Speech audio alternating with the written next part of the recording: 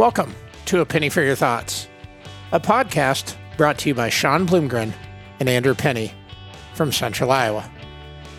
On our show, we discuss all things agronomy, high-yield management, and give you real-time updates on what we're seeing and hearing in the field.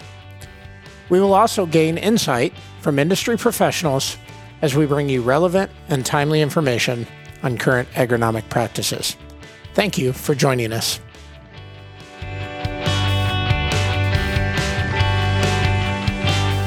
Welcome back to Agronomy Edition number 3. Happy New Year to all of our great listeners. So far, we've gotten awesome feedback on this year's 2023 recap and key takeaways for 2024.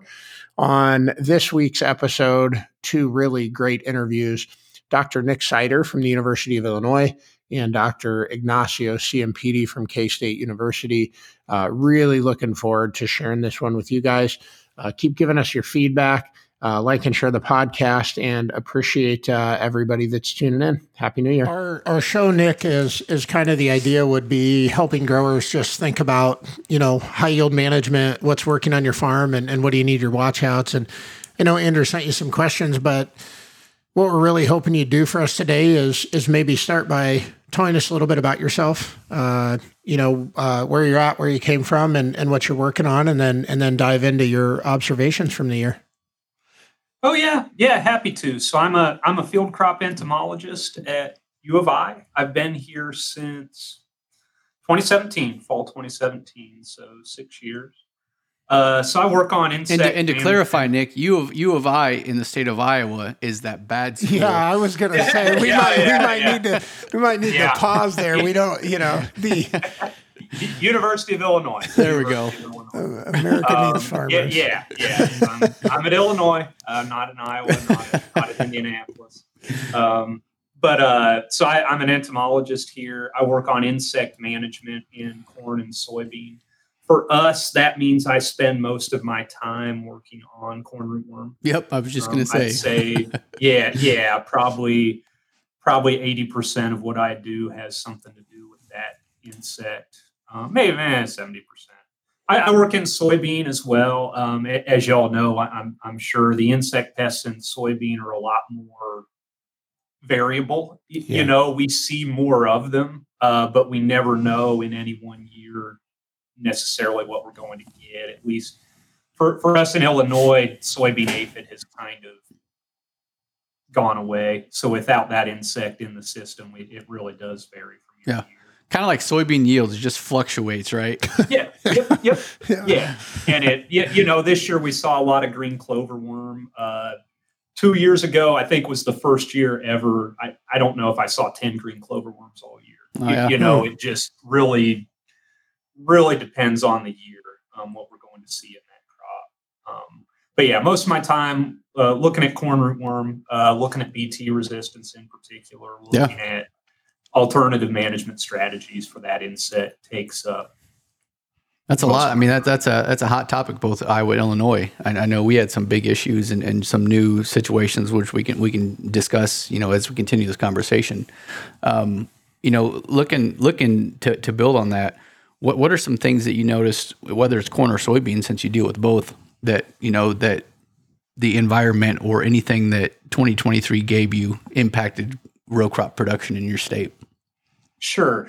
And I'll say in Champaign, it was dry. It was real dry through the first half of the year, to where we really, for a while there, we were concerned we might not get anything. I think the yields in general turned out pretty good. They weren't good on my little trial, but that's okay. We had rootworms feeding on it and that kind of thing.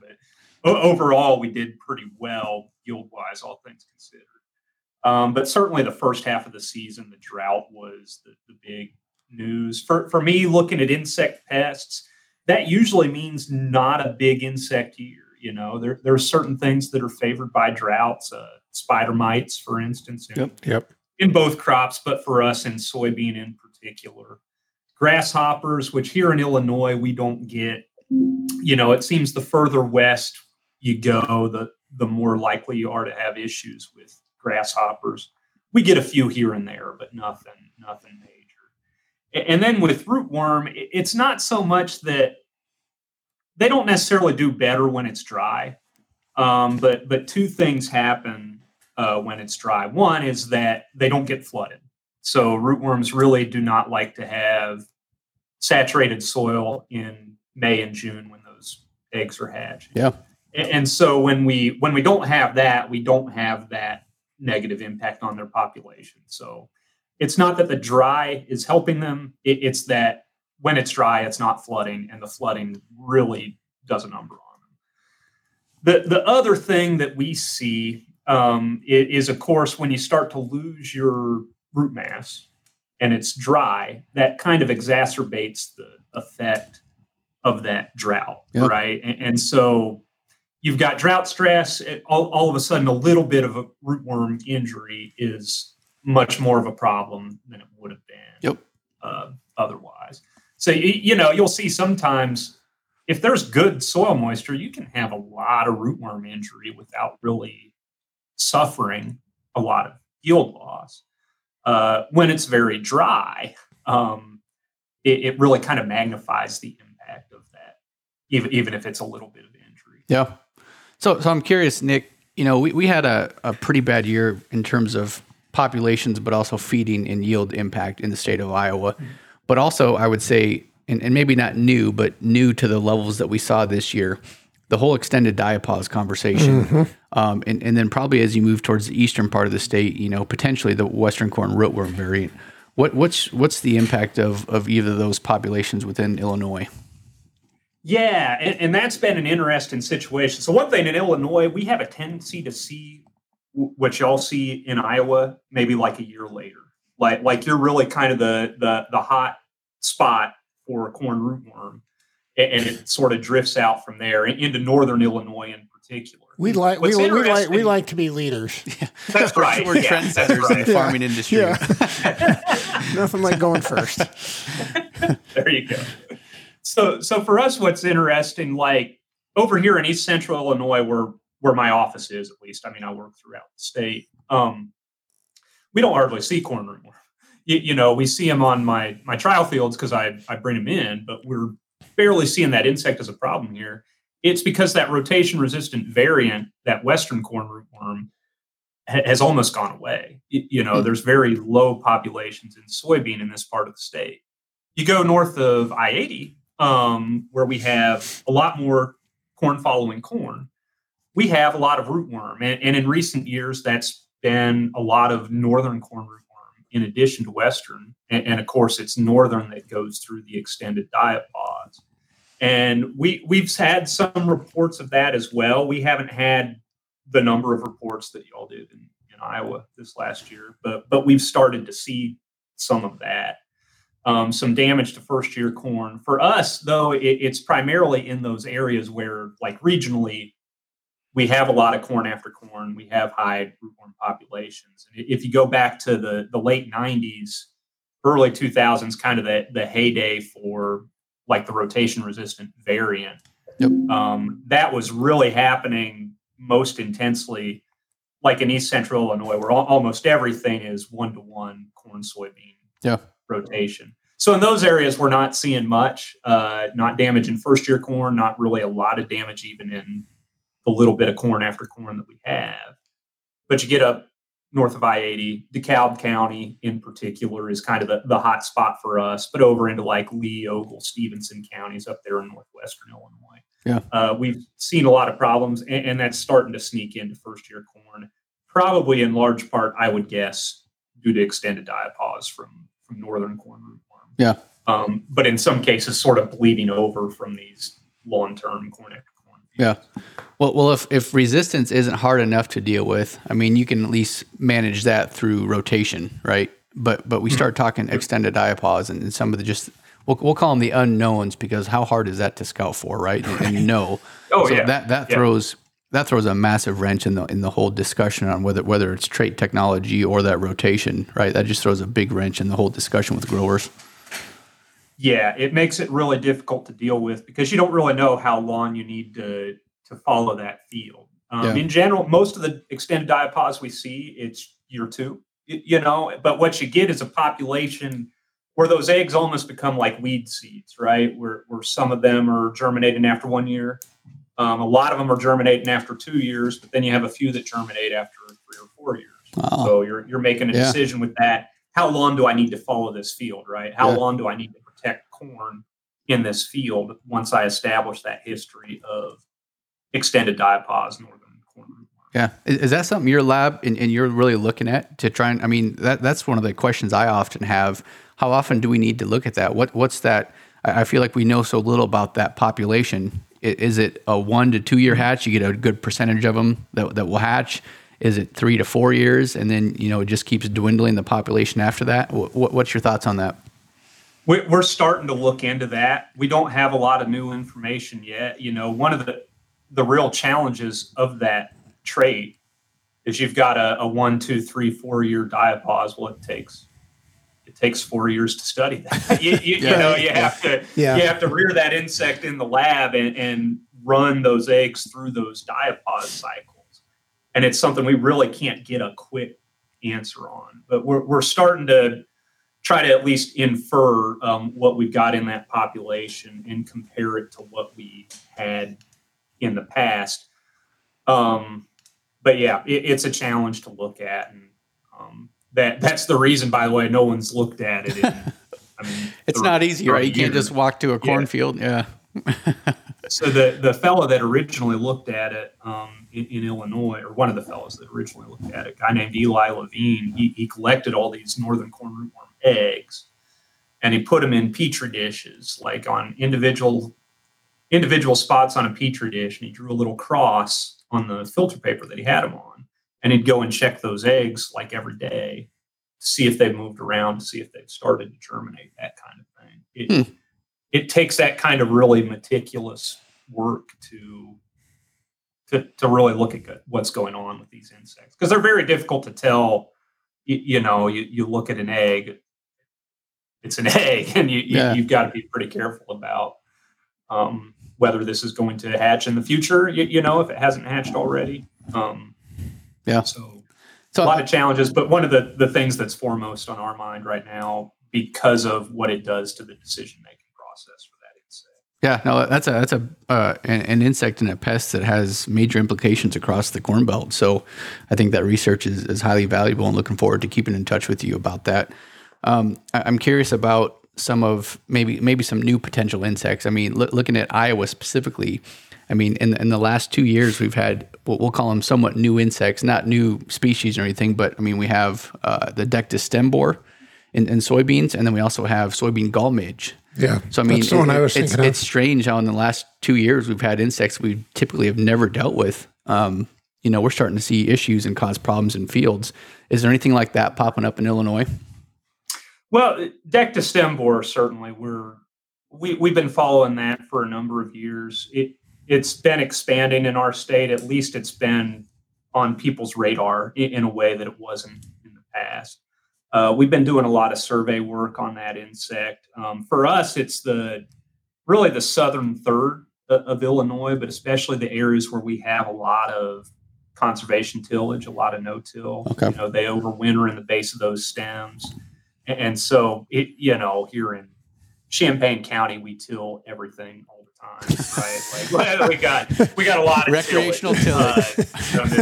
We till everything all the time. Yeah.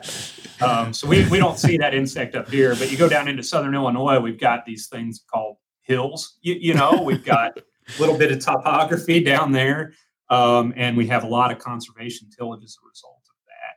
And it's not so much a field-to-field thing, but regionally, when you look at the regional effect of that, it allows those populations to build up and makes it more of a problem. We've been lucky enough not to see the gall midge yet. We're kind of hoping if it does get here that y'all have it all figured out by now.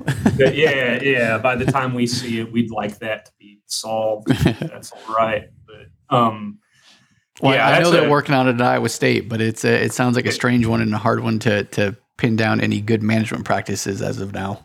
Yeah, certainly. I mean, it doesn't seem like insecticides work terribly well unless you want to use it's one of the older ones, right? That that they've been using to get some control of that. Some pretty hot stuff that it takes to kill that insect. Kill everything in a 10-mile range. It's not something, it's not an easy insect to control for sure. And I don't think I can't think of another example of something that where it's a pest, but it's actually new to science, a pest of soybean, of a commodity like that. Like soybean aphid, when it came here, we knew that existed. We knew what it was because it fed on soybean in Asia. This, we don't really know where it's from because no one had ever seen it before. Yeah. So really, it's really hard to imagine that at this point that still exists, right? Like something can pop up that we're not aware of. But I guess maybe zoom out to 30,000 feet as we kind of maybe wrap up. Just any real key takeaways from your growing season. I mean, stuff that either maybe affirmed something you previously really believed in, or something that kind of caught you off guard this year. We didn't have a lot that caught us off guard. I'll tell you the situation with corn rootworm continues to concern us as we're not losing things all of a sudden. It's not like these technologies are just falling off immediately. It's that we lose just a little bit every year, in terms of the susceptibility of those insects to those traits. And in 2023, we lost just a little bit more. Certainly the emergence of more injury to first-year corn last year in Iowa especially is something we're concerned about. That's something we've been kind of wondering when we would see that here, like what level does that population need to hit in terms of density before we start to see that. And that certainly gives us a concern that over the next few years, this thing could start to spread as an issue. In terms of insect pests, that's our biggest concern in row crops right now. Everything else we've got, it's a problem, but we can manage it. One thing that caught me off guard a little bit, I thought we would have had more issues with spider mite last year. Yeah, in the drought. As dry as it got, I really thought we were going to get into some trouble with that, and we really didn't. We had them here and there, like we usually do if it's a little dry, but it wasn't like I might have expected it to be. Nick, let me ask you a question. So thinking about corn rootworm and starting to see the first year damage, and what we run into, I guess, when we start thinking about seed planting, and obviously we got to be careful that we don't turn this into like a, that might be a better conversation to have a full episode about. But I guess just like a short answer, when you say we're starting to lose, obviously we're talking about the efficacy of existing technology, right, to offset these insects. How far away do you think we are from considering running traded technology on first year corn? Is that on the near horizon, or where do you see that going? I don't know. For us here, it's not something we've seen enough of to really push it, unless you're in an area where, if you're in DeKalb County, I'd be watching those. I'd certainly be watching those soybean fields, but I'd be looking out for northern corn rootworm.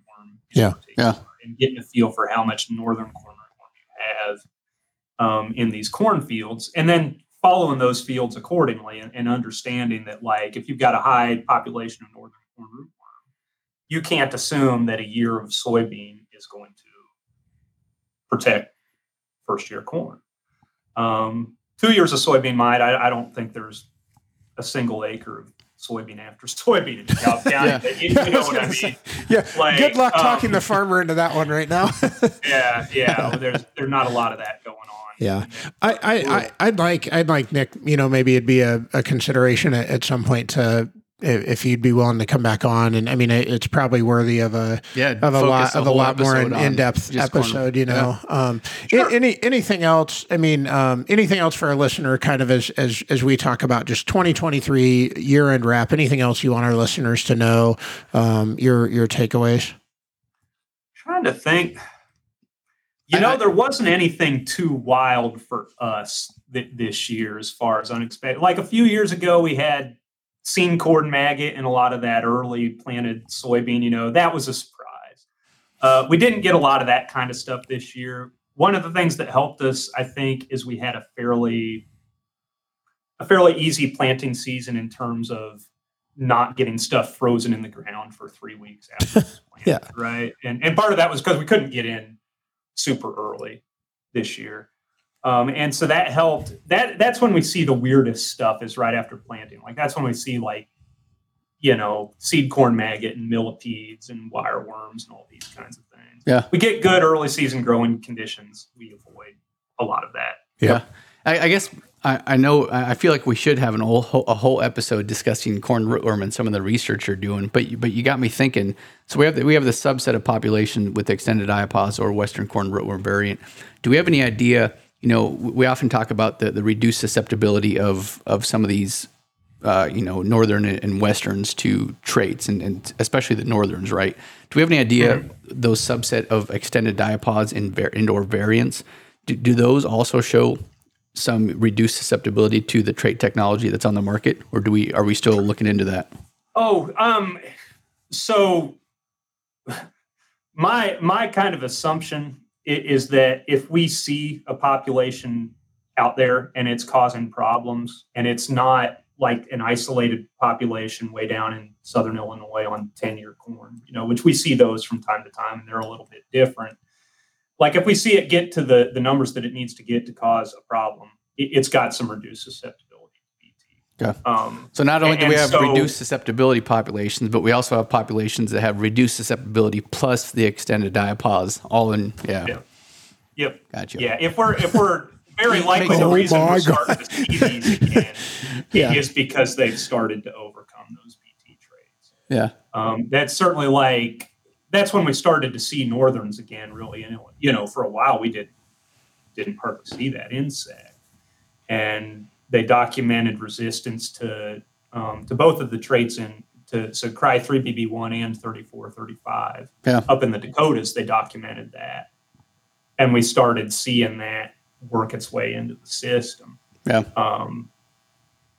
We don't see it if it's not got a little bit of resistance to those traits. Unless by the time Iowa gives it to Illinois, right? It's already worked. Yeah, that's right. They've molded it for a few years and then sent it our way. Well, Nick, I greatly appreciate the work you are doing, that your lab and your team's doing, and it sounds like you may have gotten yourself either intentionally or unintentionally invited to a full show. But I appreciate you coming on today and helping our listeners think about this stuff. And as always, appreciate the work that you guys are doing. Yeah, thank you very much, Nick. Thanks for having me. Okay, great. Well, I guess I will go ahead and I will kick us off. Andrew, back with our next guest, and someone who's been a prior guest on A Penny for Your Thoughts, Dr. Ignacio Ciampitti. Ignacio, great to have you back. How are you today? Thank you so much for the invitation. We're excited to have you. Just briefly, for those who may not have heard your previous episode with us, tell our listeners where you're from and what you currently do. I'm now based in Manhattan, Kansas, Kansas State University. I'm a professor in the Department of Agronomy and also director for the Digital Agriculture and Advanced Analytics Institute here at Kansas State University. Excellent. Excellent. Appreciate you taking time to join us. Andrew, start our conversation with Ignacio. Yeah, you bet. Looking forward to get your take on, this year-end summary wrap up to 2023. So Ignacio, this episode is really about taking what we learned and what we saw in 2023 and hopefully helping growers get better at what we do and agronomists get better at recommendations, from the lessons we learned from 2023, moving into 2024. So if you could you start us off, just discussing some of the environmental conditions that you saw there in Kansas, whether it's wheat, corn, or soybeans, and the impact they had on those crops? Yeah, I would say this 2023 has been very, particular in the size that we start the season for corn and soybeans kind of a little bit on the dry end. So for that, in many situations, that early planted crop was not looking that good in some places. And then for those ones that they were planted a little bit late, May, June, that crop was getting into a much better condition situation. So the early start in the season was a little bit, we got much better moisture when we were getting into a little bit April, May, a little bit after kind of the early planting time for many of the major crops. And then after that, if you think about during the season, this was a very peculiar year because we have a lot of heat, not only just drought, which in many situations, depending on the condition of the region where we have the crop present, it could differ. If you move from central Kansas, there are sometimes higher probabilities, based on the erratic or low precipitation. If you go to eastern Kansas, sometimes, we get precipitation. This year, one of the environments that suffered the most was the central part of the state and also the eastern part of the state, mainly just because we have some dry spell immediately after, flowering. So we went through flowering, for some of the early planted corn in July, and then we start going into the situation that after that flowering time, very minimum rain in many environments from that time until probably mid-August, end of August.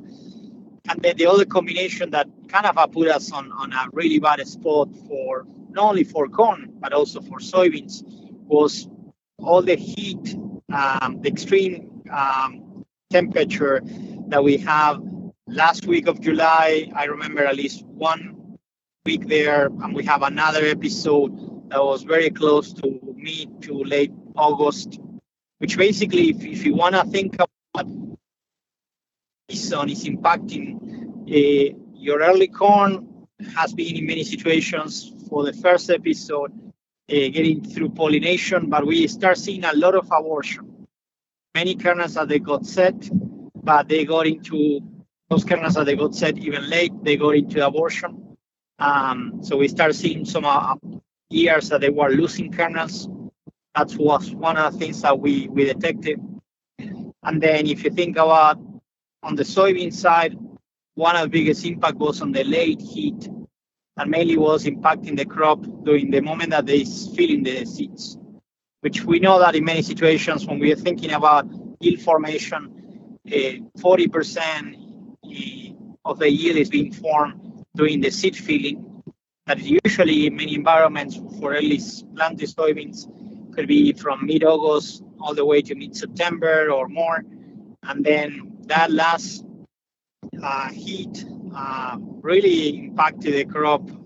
And we have seen situations where we have very poor quality. When I'm saying very poor quality, means like low seed weight, poor quality per se, or physical quality on the grains in many situations. And then the late planted, what we have in these environments, we also have sometimes double crop soybeans after winter cereal, for example, like winter wheat, or after some canola in some fields. Most of that double cropping soybean in many environments like central Kansas was almost for very low yields, very, very poor to almost not even harvested. We have a few scenarios like those also for the early planted corn. Some of that corn that got into flowering mid-July and then was really just on the wrong spot. So very challenging growing season, 2023. Very, very challenging. The western part of the state did a little bit better. They have a little bit better rains, and they have a little bit this kind of altitude effect. So some of that heat that we suffer on this section were not that excess, compared to this area, but still very challenging year on 2023 on many of the major crop production. Yeah, absolutely. I mean, I feel like the term harsh environmental conditions is an understatement. We had a really hot week of weather back in August, and I saw a lot of stuff similar to what you were describing. The impact on grain fill and kernel weight, and then stock quality. And I think obviously Kansas probably has a little bit more droughty conditions than what Iowa typically faces. And so, I'm curious from your viewpoint there in Kansas, Ignacio. I know in Iowa, as we continue to have these dry years, it kind of exposes some of the flaws and maybe management practices that maybe aren't the best, or just certain things that are exposed due to those dry conditions. What do you see there in Kansas, whether it's corn, soybean, or wheat? The impact that drought has in exposing some of those weaknesses within a farming management practices. I would say what really exposes the drought in many situations is, I will start with corn. I will say corn first because when we are thinking about the planting date, which is one of the first management, if we are planting too early, as we are pushing in some environments, we are also going into that risk that we are putting all the corn, most of our crop, into just 1 or 2 weeks of that flowering, right? Because if we plant it super early, if we go early April, that corn is still going to flower around the first week of July. And we know, and we have this discussion many times with farmers, and we say, have you looked at the weather conditions? Have you looked at your county? What is the 30-year average precipitation for the first week of July? Have you take a look to see how much rain do you usually get on that week here?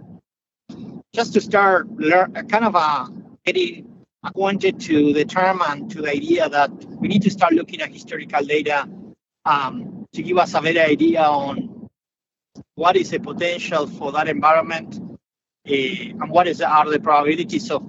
In many situations, we need to get a good inch of rain, around flowering. And for me, it's like, what are the probabilities that you can get if I look at the last 30 years data on weather and rain and precipitation around that week?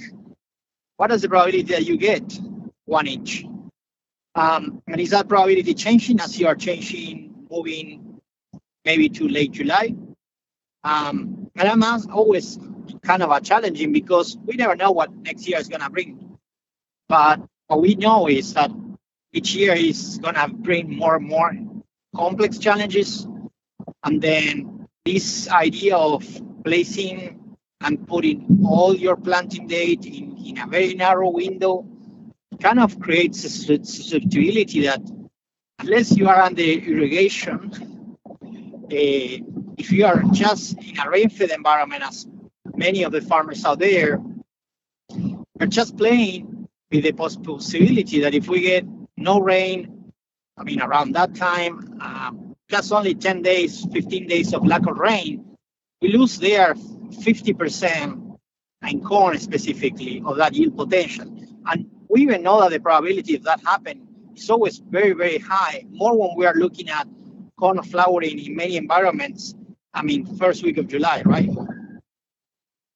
And I brought corn first because when you look at soybeans, the parallel idea, analogy on soybeans, you need to think that soybeans go into this kind of high demand, high susceptibility to stress. But usually that happens to soybeans when soybeans are getting to pod formation, seed filling. Usually happens to soybeans around mid-August.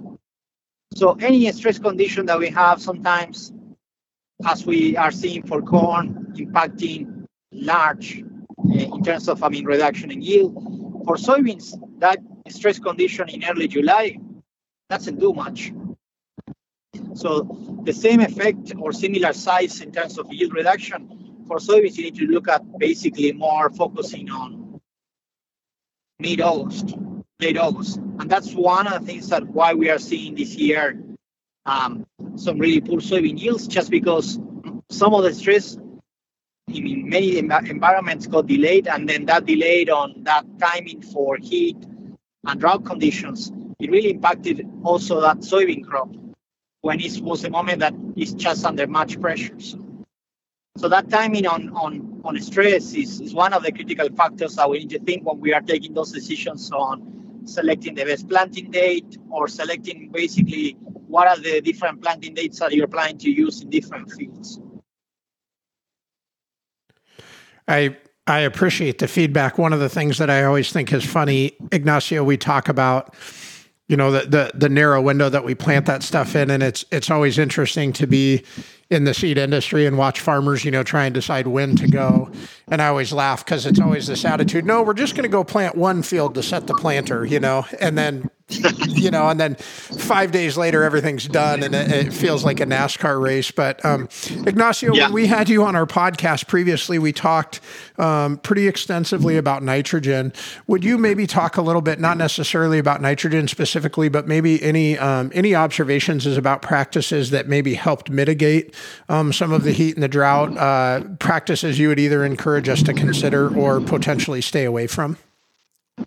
Well, one aspect also that the heat and the drought exposes is our system of recommendation and also the way that we apply it, because we apply, as we discussed in the previous podcast, we apply most of our nitrogen in many cases all at planting. And basically when you do that, you're kind of gambling, mainly because you're just applying nitrogen for a target yield goal, hoping that you will get basically that yield goal that in many situations that happens only under ideal conditions, perfect conditions. But we know that in many cases we don't have any ideal perfect conditions. And I think that's one of the key aspects when we are thinking about how stress is impacting the crop and how is even this nitrogen. And in many situations, when we think about heat and drought, usually reduce yields. That is an effect that we see all the time. So what we need to start thinking about, what are the effects that nitrogen will do to the crop? Applying nitrogen, and if you apply all your nitrogen early at planting, most likely you will be leaving a lot of nitrogen. And then that nitrogen will exacerbate the plant to grow and exacerbate the plant to use that nitrogen. So you will be producing a very big size of plant, large size of plant, and if everything goes well during the first months, you will do very well. You will have a very nice looking plant. The only challenge is if you have any stress condition around flowering time, all that excess of all the size of the plant that you produce early in the season is going to be playing as a negative aspect. It's going to play negative because now you need to maintain a larger size of plant. You need to start using and burning in some way the water, whatever is available during that soil profile. And you're using or you have been using that water, whatever was available to build the plant. But the challenge is now that you need to convert all this water into basically seeds or grains. And that's one of the challenges. It's like in many situations, you will be running out of water. And more if you are in a scenario that you don't have any rains during the flowering, So I always go back to this point of the strategy of applying all nitrogen and just being done, as that is one of the main feelings. Sometimes doesn't play really well with these drought and heat conditions, because in many situations we are increasing our probabilities of being penalized for doing that because we're not helping the plant. And the second aspect is we are shooting really high for potential yield in a perfect world and a scenario when we know that these episodes of drought and heat, they might become more frequent. And I think that technologies of splitting nitrogen or technologies of using different approaches on nitrogen or inhibitors, they're going to become slowly, but I feel that they're going to become, just the rule to start making sure that we manage this much better. Yeah, I really like those recommendations, Ignacio. Thinking differently about how we apply our fertilizer and specifically nitrogen under these dry conditions.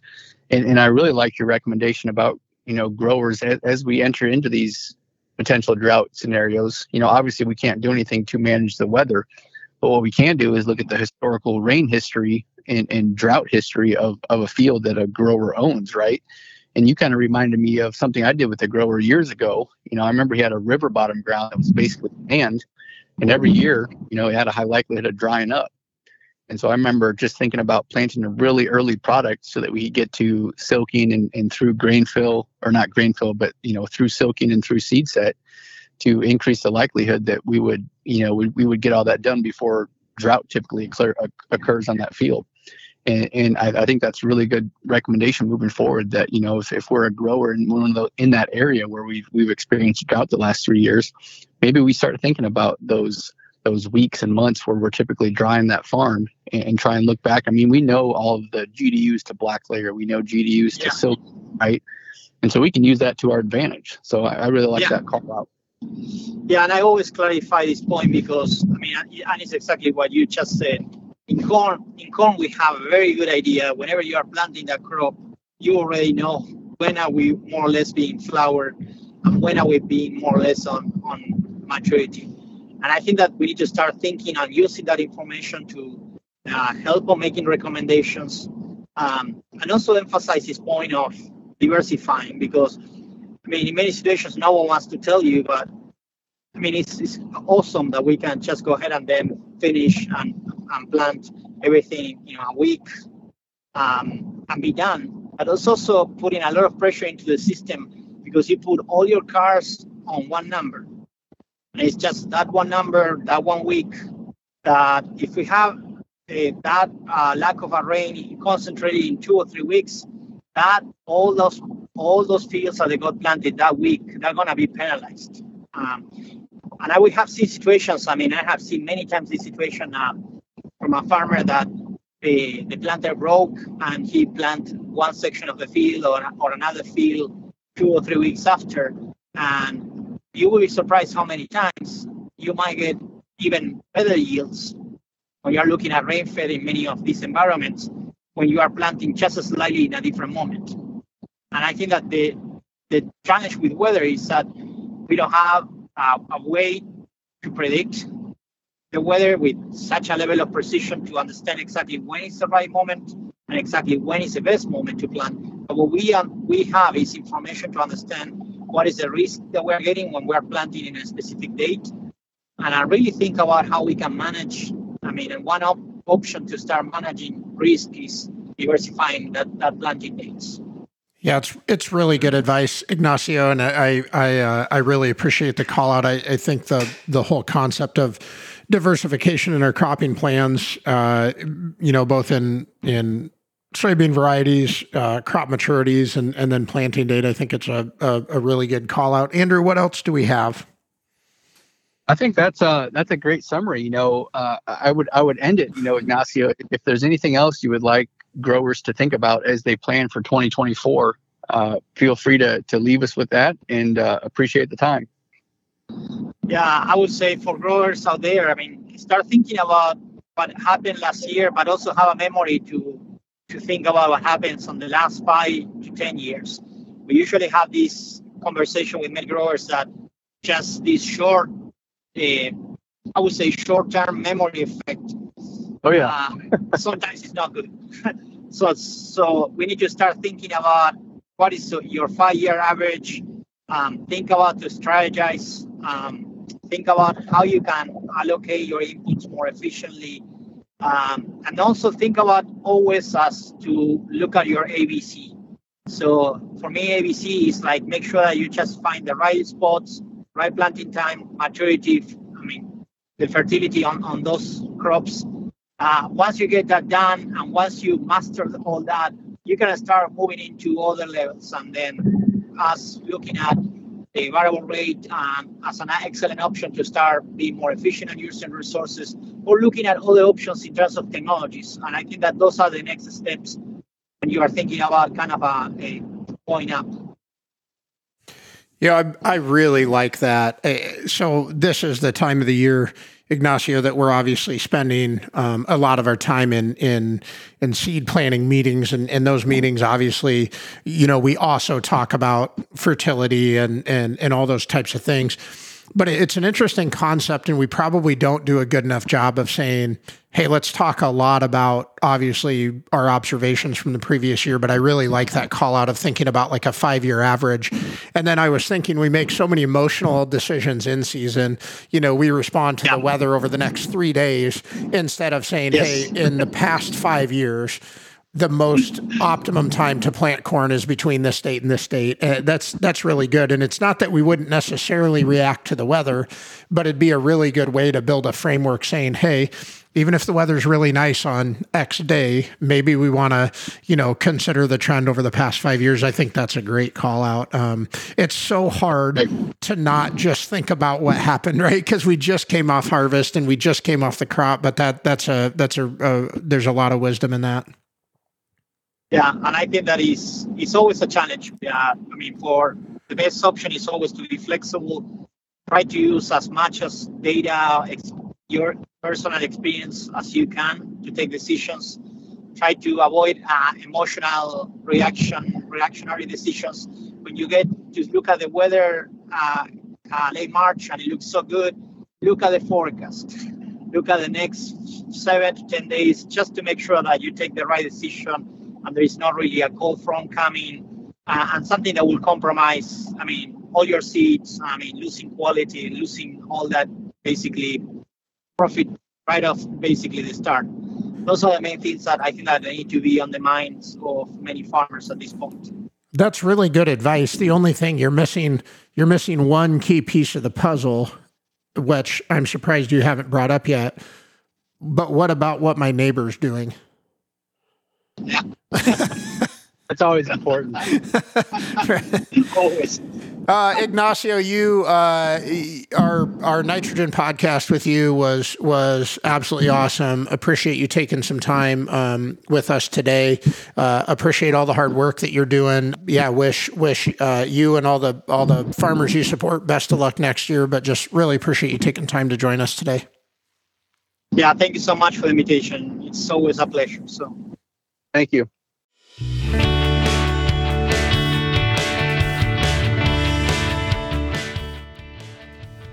Thank you for joining us on another episode of A Penny for Your Thoughts. We love your feedback. Please email us at apennyforyourthoughts@gmail.com. That's a penny, the number 4, your thoughts @gmail.com, or reach out to Andrew and I on our social media. Thank you for tuning in.